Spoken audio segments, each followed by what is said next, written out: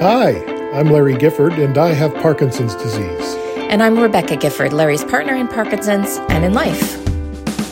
This is When Life Gives You Parkinson's, the 8th and final episode of the series all about deep brain stimulation, DBS.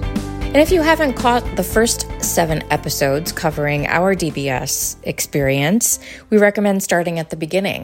In the beginning. It really offers a lot of information about our process and our experiences, especially your experience. But it also gives really good information about what we took into consideration as we considered whether you should go forward with DBS surgery. So we listened to a lot of people and offered a good portion of their stories. Pros and cons. Not everybody has a great experience. There are things to consider. There are risks. We listened to the surgical team, and we included a portion of the advice that they gave us as well, and really gave kind of an inside look to our conversations as we talked about this, thought about this, considered what were we fearful of, how did we handle the day of, what was your experience like during the surgery, because in British Columbia, what they do is keep you awake for a good portion of it. So what was that like? And all of the things that you need to be prepared for. So for anybody considering DBS, curious about DBS, family members, care partners, people with Parkinson's, this is a great series to inform yourself and then kind of see it through our eyes as we made those decisions, as you would need to. Yeah, it's really a comprehensive look at DBS, and so we hope that you've enjoyed it. And this is the final episode of it, so we will be giving an update. So what recently happened to you, I wonder, Larry? Well, I was turned into a half man, half machine. The honeymoon period lasted a little longer than we expected. I was supposed to be turned on in early December, as you might remember. That's why we didn't have an update for a while. People were like, hey, what's happening? Didn't you get turned on? I was like, nope. Didn't get turned on until January 2nd because the honeymoon lasted about 10 weeks, about 2 weeks longer than expected. But once it was over, and I was ready for the turn on. And for those who may not know, honeymoon period is the period that happens after the surgery. The device is in there, but it hasn't been activated yet. And then just the presence of it, and then usually some inflammation going on in the brain, and the process that your body is doing and your brain is doing to acclimate to having this device in there. People with Parkinson's usually have relief from symptoms to some degree. You had a decent amount of relief from symptoms for several weeks past what you would normally do. They did a good job with the placement. All things considered, though, I'm really excited about how DBS has changed some symptoms and improved my quality of life. Before the surgery, I would take my walking poles everywhere and use them frequently. I traveled to Toronto this week by myself and didn't even pack them. And I didn't miss them. So for certain, my walk is a lot better than it was. For sure. And your energy for walking, so it takes less effort. So your energy for it, because sometimes the poles were helpful simply because you were getting tired. It's the end of a long travel day. We have to walk to that next gate. Right. And you just really needed the poles to help you along, and you didn't, which was great. Yeah. I was talking to my mom on the phone. She goes, your old voice is back. And I do have more confidence with it, knowing that was important to me. The DBS clinic paid extra attention to it when tweaking and changing and making sure that my voice was where it should be. My small dyskinesia is a little rocking with a twitch in my foot. The team is working to eliminate every last one of them. And I feel bad because I don't really notice them, and then I'll notice it. I'm like, oh, that's no big deal. But then you got to tell us because we can't get rid of them if you can't tell us. And I'm like, but it's just a thing. And they're like, yeah, you're not supposed to have that. I'm thinking, oh, that'd be nice. We can address that. Everybody doesn't have a twitchy foot.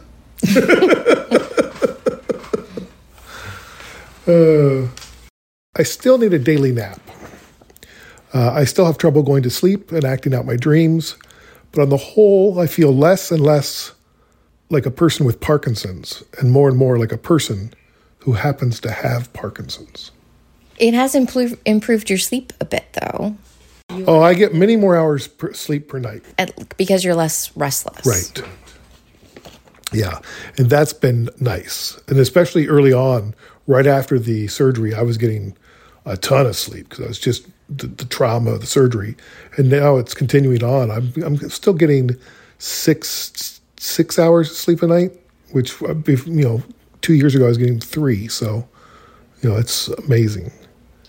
What I've noticed most is just the evenness of your day, because you're not doing the on and off period with each dose of your medication. There's that your symptoms and your quality of life and your energy level and whatnot seem to be a lot more balanced and less up and down throughout the day. Do you sense that as well? I do. It is nice not to have the ups and downs and the sweats and the body temperature control issues and the dyskinesias. Like those things are gone. It's just, I take a pill and then 2 hours later I take another pill. And I'm taking half the amount of medication I used to take. And we're only, technically 2.5 weeks into programming. Yeah, you still have some calibration some tweaking to refine it and also to continue to decrease your medication. Right. They want to get you to the lowest amount of medication where your symptoms are also managed and your quality of life is improved. And then they can work up from there as the Parkinson's progresses. Yes, for sure. I told my counselor today, as I look back on the surgery, it wasn't as big of a deal as I thought it was going to be. Well, you say brain surgery. And it's like, whoa, brain surgery. Well, when you say brain surgery, you think big deal, cracking open your skull and poking around in your brain, and we're all quite protective of our brains. They're delicate things. And so it feels a lot more dramatic and invasive than it actually was. No, people are still going, how's Larry's recovery? It's like, Larry was recovered like the day after the surgery. Larry's doing great. So it feels a lot more dramatic and invasive than it actually was. They do a good job. Yes. Of recovery being quite mild. And you walked out of the hospital the next day. Your roommate was like, you had what kind of surgery? Brain surgery? And you were like, yeah, you were up and talking and raring to go and felt really good and walked out the door. And you've been doing great since then. And people seem quite concerned with your recovery and ask about it all the time, which of course you are because you had brain surgery, but you've been doing quite well. And your quality of life is improved. And I would do it again in a heartbeat. No question. But it is a huge decision for each individual. Everybody's different. And if you're considering it, I do recommend Dr. John Stamford's new book, DBS Diary, which he's publishing this week. The book features the DBS dilemma from multiple points of view, including Tim Hague and Sonia Mather and Matt Eagles, myself, and many others. As I'm left with my scars to heal and my hair to grow back, my hair's not growing back, honey. So the humps on my head, like they're just little bumps, but they feel like big bumps because the hair's growing around them and not back over them. Yeah, well, because they where they drilled was right where your widow's peaks were naturally coming in. So I think it might have just kind of killed off what was left of those hair follicles in there. So now you have a bit of a bigger widow's peak in a couple of spots there. Guess we're going to have to get some Rogaine. No. I think it looks great. I think it looks fine. Okay. It does look different. Yeah. But your hair's going to grow back. Right after it's shaved, it's usually a little bit more fine. So it'll grow back thicker. Yeah. So, but I kept wondering afterwards, how exactly does this thing work? And so I hunted down one of the men behind the DBS device itself, the software. Like what are they dialing in? What are they talk about getting the beta and adjusting the beta, and like, what is going on here? And so I found Brian Pepin. He's the CEO and founder of Rune Labs. And he was inspired to focus on brain issues after watching his grandparents struggle with Alzheimer's when he was in high school. So, honey, in the first appointment where they turned the device on, Right. Nurse Nancy took several hours to turn it on, test different electrodes, turn them up to a certain degree, and maybe describe for people what it was like as they were using this interface described in the interview, and it was simply on a tablet, and I was able to kind of look over her shoulder and watch her turn certain electrodes up so that their energy sphere was bigger and affecting your brain a little bit more. She's doing all of that on this little interface that's being discussed, right?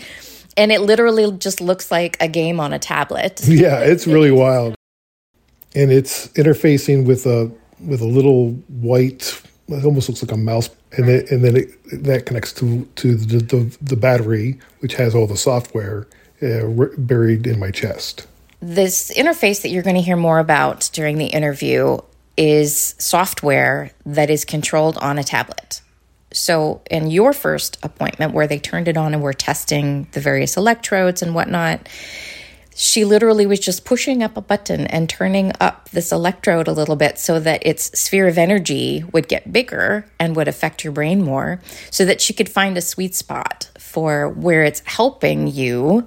Right. And what's the highest point you could go to where you didn't have other side effects that you don't want? Like, what were some of them that you experienced when she would get a little too high? Oh, yeah. So I had triple vision. I had double vision. I had my feet felt like they were like cemented into the ground. I mean, she's like, tell me when you feel something. I'm like, just feel oh, right there. I feel it. Whoa.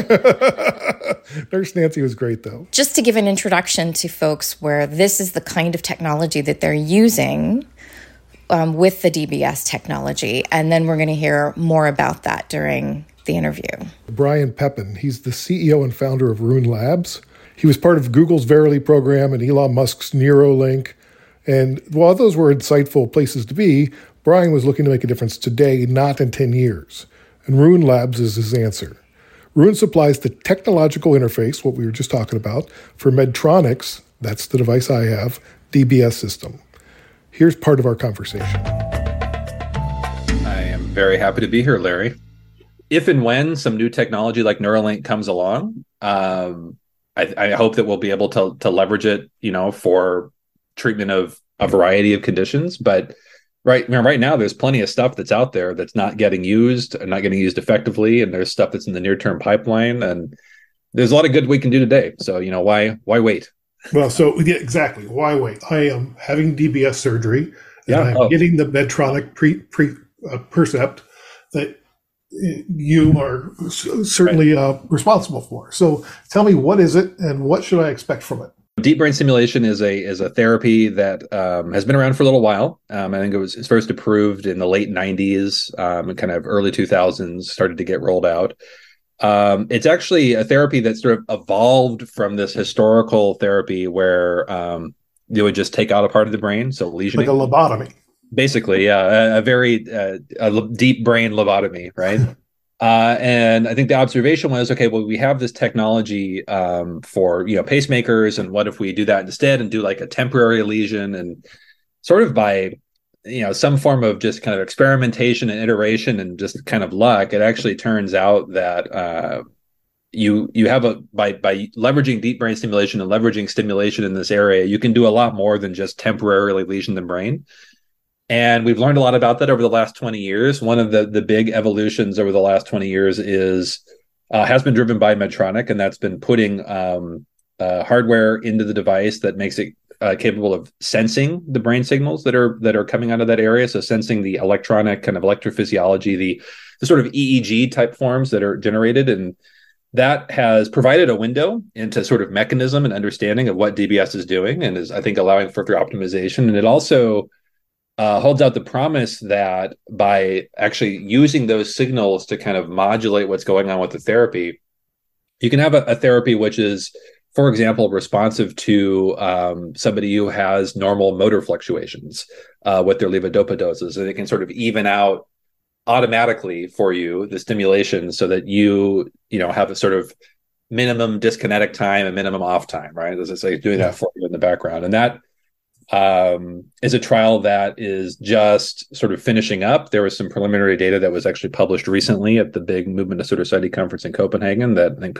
folks are pretty excited about. So we'll see a lot more news on that next year. But it's we work with a lot of these patients who have these implants, and we're working to see how we can especially make that new technology, that brain sensing technology, really useful for folks to help them get all those optimal program settings really fast. And so, you go to all this effort to get DBS, you want it to work for you as quickly as possible, right? And also to help it make sure that as your disease changes, that therapy is sort of naturally evolving and that you're always sort of feeling like you're getting maximum benefit. You're chasing the disease as it progresses. Yeah, exactly. Yeah. So within the, my brain and the wires and the battery and stuff, what's Rune Lab's role in all that? So we're basically here to interpret the data and help patients and clinicians make better decisions and predictions about how to, once they have the therapy, how to kind of control it, how to set it, how to parameterize it, how to make it work with medications. We're also doing some work to help folks, especially folks who don't have access to a movement disorder specialist, help them understand that they do in fact have a bunch of uncontrolled symptoms that might benefit from some form of advanced therapy, including DBS, and then help them get kind of connected to that therapy. Specifically, we're running this nice kind of registry right now with Medtronic for folks who get that implant, where we're looking at that first couple months from programming and looking at how we can bring some of our own data to the table, as well as some of the data generated from Medtronic's device to kind of automate some aspects of that programming process, and again really make sure that you're coming out of those first couple programming visits optimized and really confident that that therapy is working for you, and that you're really getting like the full benefits that you might be able to capture from undergoing that procedure. So as you've seen the evolution of DBS even over the last 5 years, what excites you?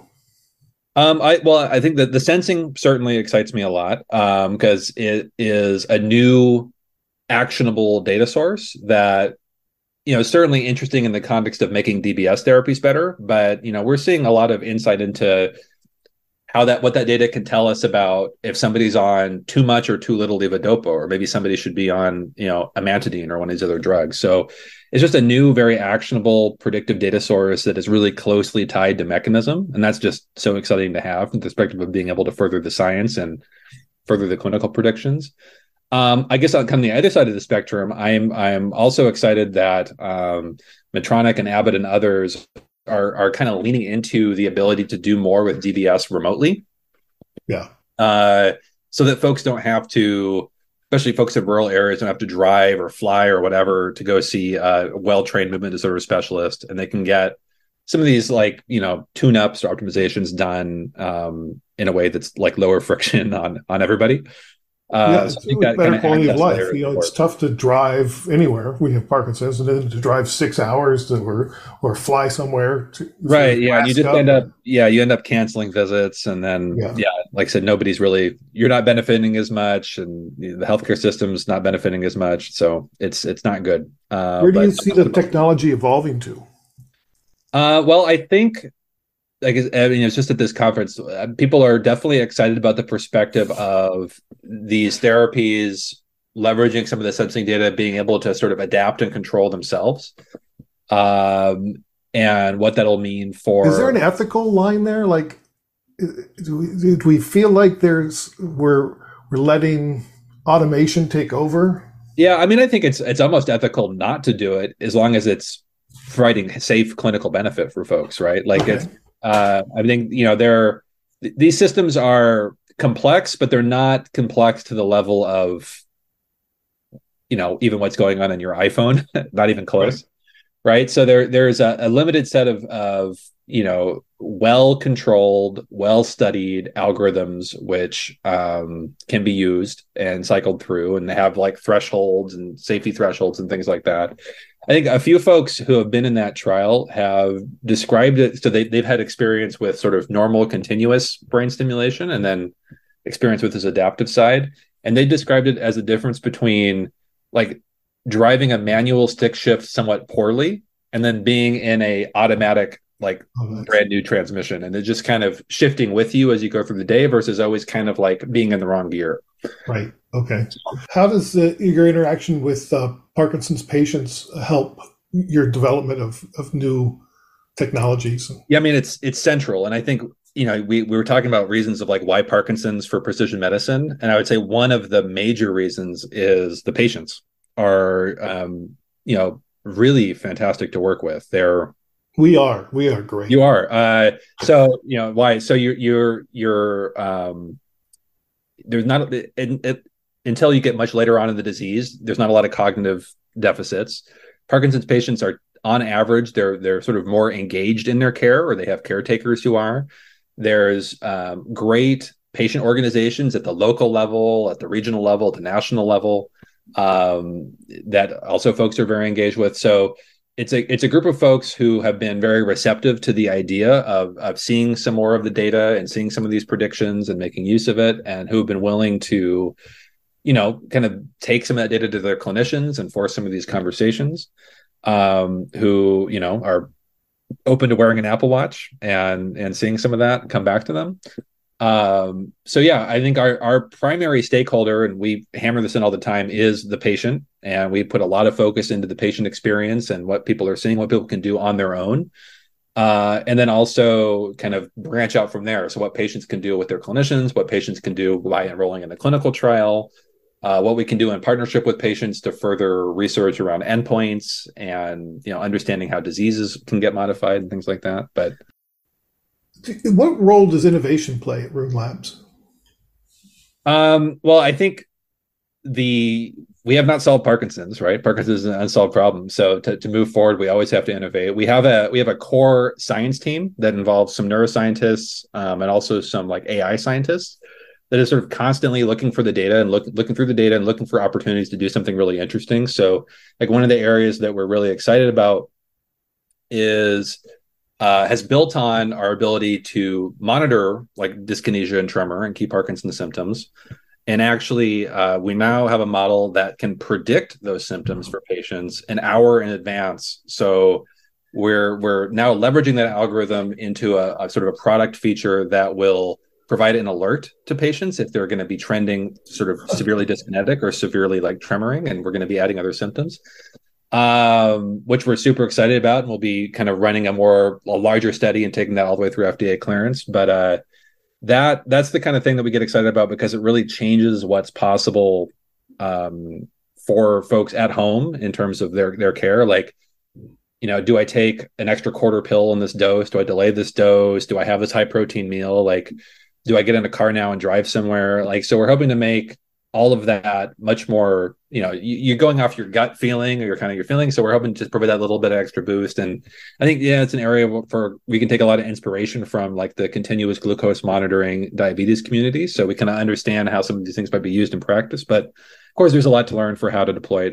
in Parkinson's specifically. Tell me about Strive PD. Yeah. So Strive PD is our sort of patient and clinician facing brand and product. It's a software product and a data product that has mostly a patient facing component. So an iOS app and the Apple Watch integration, everything there. But it also has a clinician facing component in terms of our ability to generate these sort of curated reports that both the patient and clinician see, and also a portal where clinicians can do like a little bit deeper dive clinically into data that if they want to. And where it's appropriate. We have, as part of that, we have pipes into data streams from EHRs, Medtronic, like all again, like the patient has to go through and say, okay, you can have access to this and this and bring this into my care, right? So we do that. But yeah, the net effect of that is you get to see in your app your own kind of patterns and symptoms, right? And then hopefully ultimately some of this forecasting that happens. And then you can use that to, look at how different maybe exercises are affecting your symptoms, or did that dose change I just had with my clinician, did that really affect my tremor, and maybe did it just affect it in the evening or not?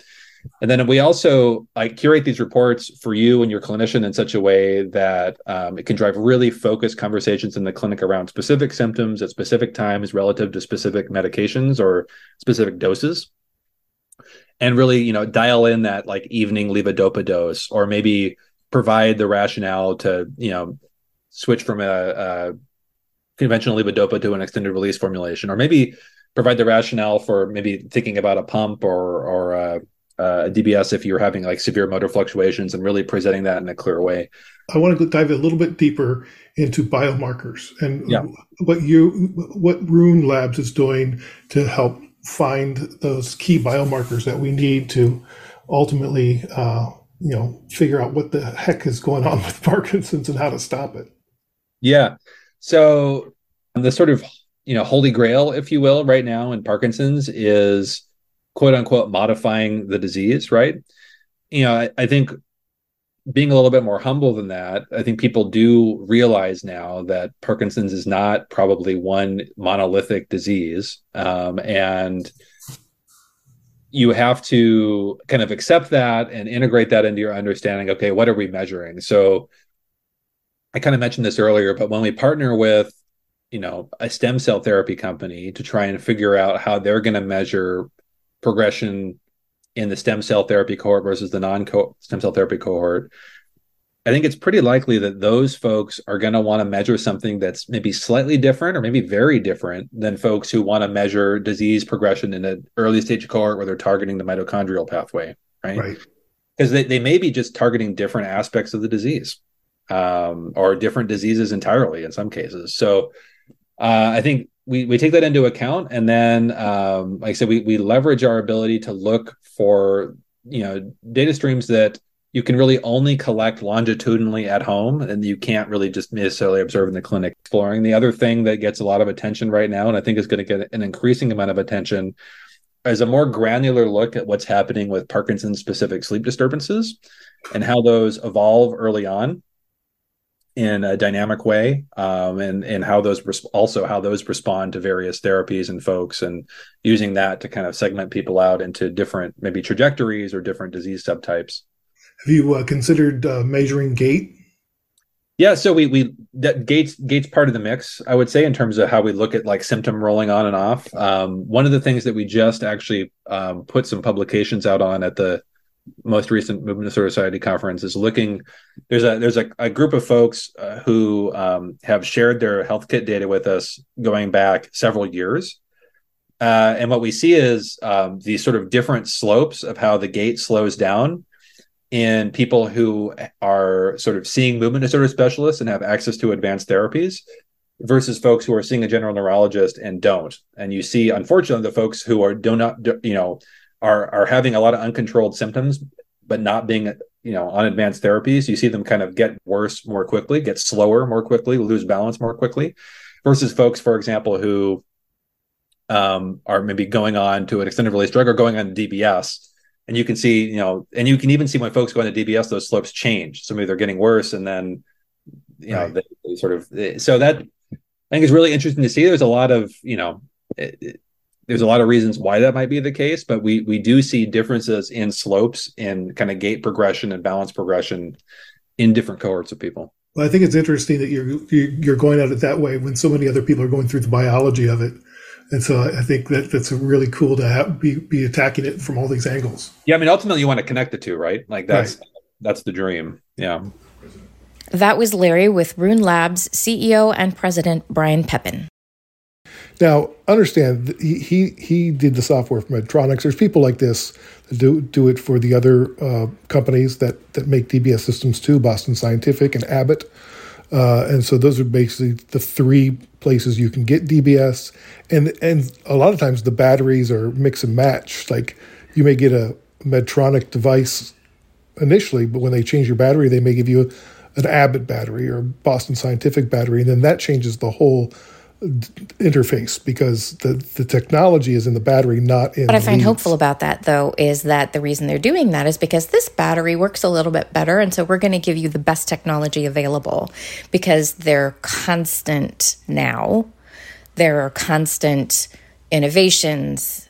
People are paying attention to it. People want to advance this and make the quality of life of people with Parkinson's and everyone around them better through these devices, and they're doing it.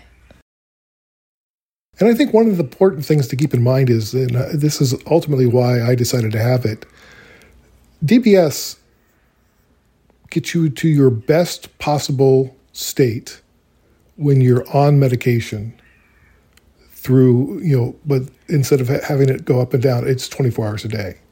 But if you wait so long that your best on is still off, there's no benefit to having DBS. So you want to have it early enough that it has a marked difference in your lifestyle. And that you can recover from it decently. So I think what that does, honey, is that wraps up our 28-part series on DBS.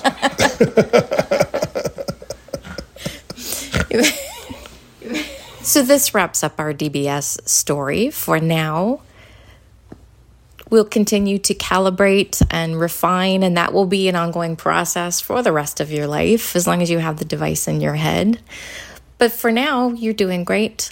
We're grateful for the DBS. We're glad we did all this work, and we're glad that we shared this story with you. When Life Gives You Parkinson's is a Curious Cast production, brought to you in part by PD Avengers. Now is the time to make your spark art. Go to sparkthenight.org for details. 2 winners will get their art on official Parkinson's Day gear. We'd truly appreciate it if you could share this podcast with someone who's affected by Parkinson's, and you can always rate and follow as well. Personal recommendations are the most effective way to grow our audience and raise awareness of Parkinson's disease. Keep positive. Keep exercising. Keep listening. We'll talk to you next time.